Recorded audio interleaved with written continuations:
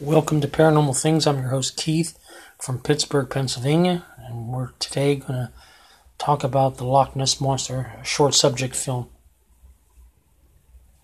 Further ado, here we go.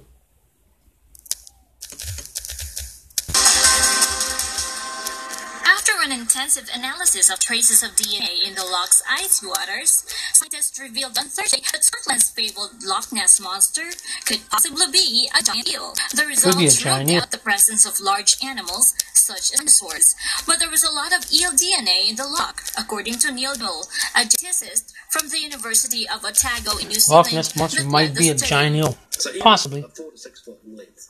It's plausible that there might be one or two that grow to extreme size, maybe 50% bigger than normal, maybe even bigger than that.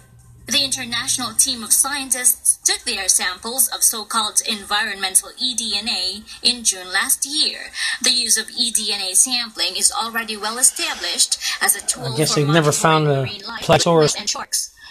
Which was claimed to be through its environment, it Loch leaves Ness behind Monster. tiny fragments of DNA from skin, scales, feathers, fur, feces, and urine. European eels are among the creatures in the loch, and whose DNA is picked up by the new research. Juvenile eels, known as elvers, certainly don't sound like a British or Scottish person talking background, huh? 100 miles from the Sargasso Sea near the Bahamas, where the animals spawn and lay eggs. Gamel noted, however, that despite the idea of a giant eel having been around for decades, nobody had ever caught a giant one in the loch. Nobody's found one. So you have to ask the question, do they actually exist? But there are people who claim they've seen them, but there's no photographic evidence to support that. There's anecdotes. The most famous picture of Nessie, known as the Sturgeon's photo, was taken in 1934 and showed the head on a long neck emerging from the water. It was revealed 60 years later to have been a hoax that used a sea monster model attached to a toy submarine.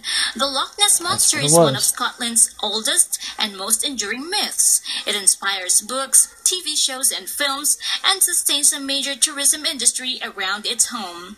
Nina Armilio, UNTV News and Rescue. There you have it.